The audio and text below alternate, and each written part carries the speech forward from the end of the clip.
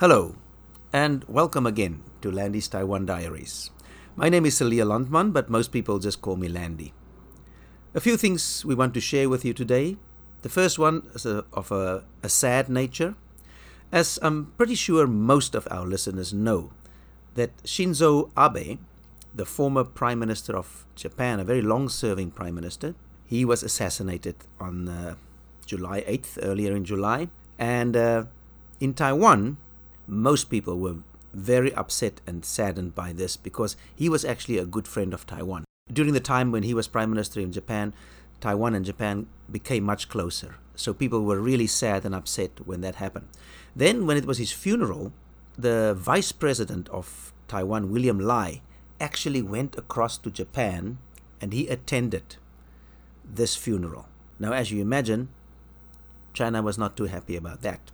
Although he didn't go as the Vice President of Taiwan, he had to go like in a private capacity, right? Because people in the world are not stupid. They know the situation, the political situation where Taiwan can't send official representation to state functions and so on, when Taiwan attends some of the heads of state of treaties, economic treaties, the president can't go. It's always a big debate here.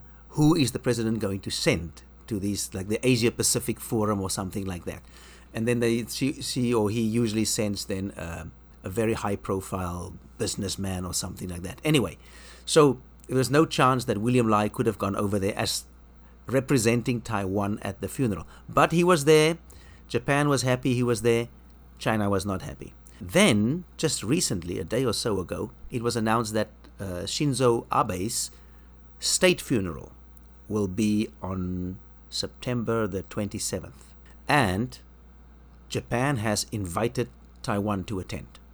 Now, again, obviously, the president most likely will not go, but some representatives will go and kind of represent Taiwan there, paying respects to a very close friend. And they are grateful for all he did in Asia for Taiwan and how he kind of wanted to make sure that Taiwan was safe.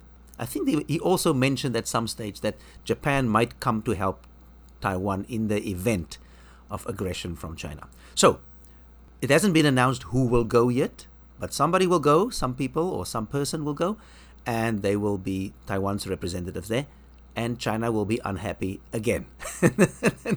Let them be unhappy, I say. Yeah, like a child, right? Who cannot get the toys he wants. Or another child gets something, then this child is angry. China reminds me of that. If they can't have everything, they also throw the other toys out of the cot. Anyway, so that's the sad news with a little bit of a silver lining for Taiwan and international relations. There have been a few other things. There's been a lot of visits to Taiwan from the European Union and from this group and from that group, and Taiwan has sent people abroad. I believe the Speaker of the Taiwan Parliament went to the Czech Republic. He spoke to their government there. There's been some international exposure for Taiwan over the last few weeks, which is always good because as we know, Taiwan is slightly isolated diplomatically, right? Even though not economically, we do business with the whole world, but politically and diplomatically, Taiwan is a little bit isolated. All right, now let's move on. I've just talked a little bit about all these visits and things that have been going on. So, the big news a month or so ago is that the Speaker of the House of Representatives in America, Nancy Pelosi, was going to visit Taiwan. Now, the Speaker, Nancy Pelosi, some consider this position as the second most powerful position in American politics, just after the president. Because, the Vice President doesn't really have much power, right? Except if the President dies, then he gets power. But many consider the Speaker of the House of Representatives the second most powerful person politically in America. And she was going to visit Taiwan. And Taiwan was very excited. And then just before she came, she got COVID. And they had to cancel the visit. But now the rumors are up and running again that she's coming next month. Of course, you can just imagine how China feels about that, huh?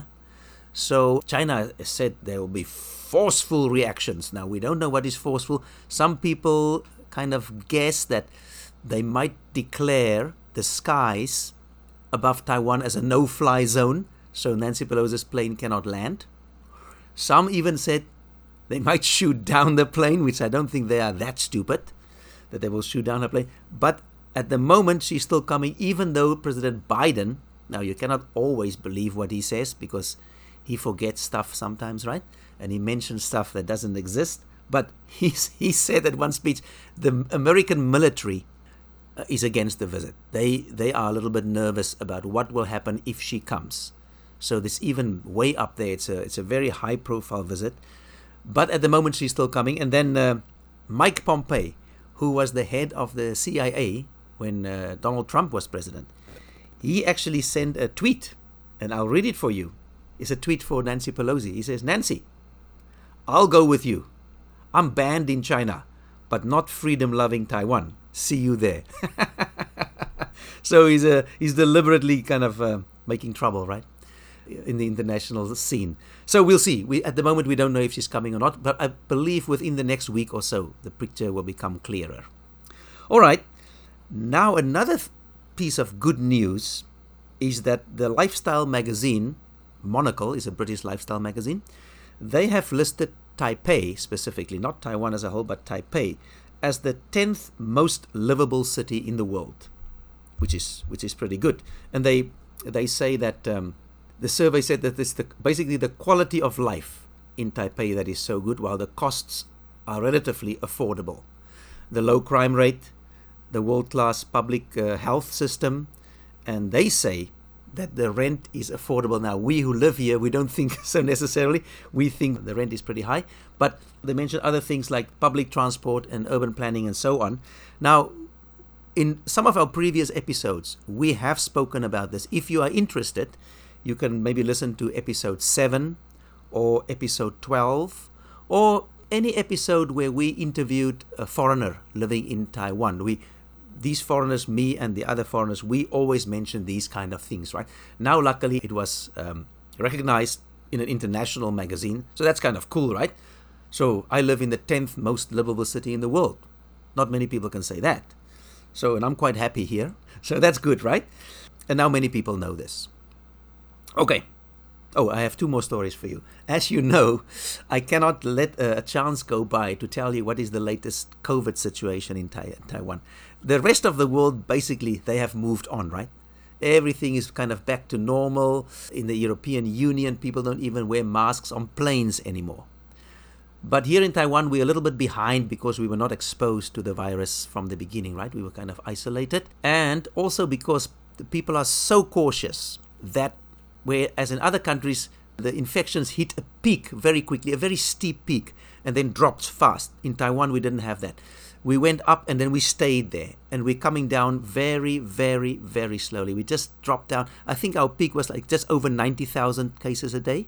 And now we've been struggling for weeks and it's down now to around just under 20, sometimes a little over 20. So this is the situation. So the other day, you know, our CDC have a news conference every single day where they announce how many people have got infected officially, how many have died, how many cases have been caught at the border, and so on and so forth. So then this, let me just tell you this, I'm just going to go on a sidetrack for a moment. The previous head of the CDC, Dr. Chen, many in his party, the ruling party, and also many citizens were so happy with the way he handled this whole COVID situation. Maybe as a little bit of a reward from his party, the Democratic Progressive Party, he has now been nominated as their party's candidate for the mayoral election in November. There's going to be election in all the big cities in Taiwan, and for the Taipei mayor, he's going to be the candidate. Remember, we told you a few weeks ago that the great-grandson of Chiang Kai-shek is going to be the Kuomintang's candidate. So the big candidates are now set. So now we have a new head of the CDC. And he said at one briefing, he said, it's now so hot. Oh, let me tell you this. We've been in a heat wave. I mean, we have had temperatures of 36 plus every day. And then the cute little app that I have on my phone tells me it's 36, but it feels like 48. Okay, it's like that. It's just hot. Anyway, to come back to the story. So he said it's so hot now, the people who work like on construction sites or work outdoors, they can now take off their masks. Also, he says, people who ride their scooters or their little motorbikes through the city, they can take off their masks. As I've told you before, people in Taiwan, they don't mind wearing a mask. For them, it's just no problem. So if you look around now, I've looked around, no scooter driver takes off his mask. I think I've seen 2 out of thousands. Nobody riding a bicycle for fun is taking off. We have been allowed to exercise without masks. So serious bicycle riders, serious runners, they take off their mask. But when I go jogging, at least half the people still wear a mask. Okay, so the mask is just everywhere. And I'm going to get back to that in a little bit as I rant on, okay? So he said, yeah, so these people can now take off their masks. So then the journalists at these daily briefings, the questions they ask are sometimes just nonsensical, you know? They just ask the questions that no matter what the person answers, it makes no difference to the world. And I'm not sure if they just ask these questions because they're not the most intelligent bunch in the world, or if they really try to be funny. That I don't know. But then the one said to him, he said, what about if I go for a stroll? Can I take off my mask then? And he goes, yeah, if you go for a stroll, strictly speaking, walking is exercise. And if you exercise, you don't have to wear a mask. He goes, oh, what about if I stroll inside? Does the strolling count for inside and outside? He goes, yeah, strolling inside and outside. He says, so I can stroll in the department store? He goes, well, it will be difficult for you to manage the distance, social distance to be safe. So maybe inside the department store is not such a great idea. Oh, says the journalist. So now, anyway, if I take my mask off now outside, because if anybody asks me, I say, I'm strolling. The man says I can stroll, I'm strolling. So anyway, then the journalist, I don't know if it's the same journalist or another journalist, he says, so people can take off their mask on the scooter? He goes, yeah, it's so hot now, it's very uncomfortable.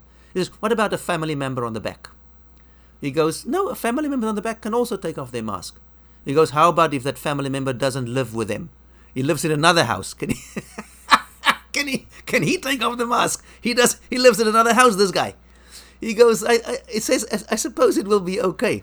The journalists go, I see. He goes, so basically it's all about exercise, right? He goes, yeah. He says, now, let me just tell you this. When we take the metro in Taipei, it's incredible how strict they are. I mean, I don't think there's a person in the world who doesn't know that you must wear your mask on the Taipei metro, okay? When I take the metro, I've told you this in a previous episode. When I take the metro to my work, it takes about 25 minutes. In that 25 minutes, I have to listen 3 times to an announcement that says you must wear a mask at all times. So you can't even get into the station if you don't have your mask on. So believe me, everybody in this world knows you must wear a mask.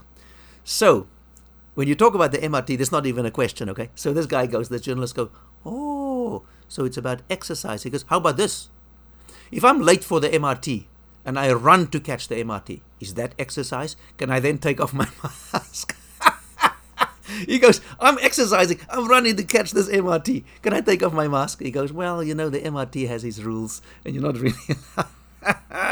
Okay, so now you can stroll without a mask, okay? Even though nobody does it. You can ride a bicycle. No, riding a bicycle, I'm talking about just people riding for fun, right? Not exercising. They can take it off. Nobody does. You can now stroll without a mask. Nobody does except me.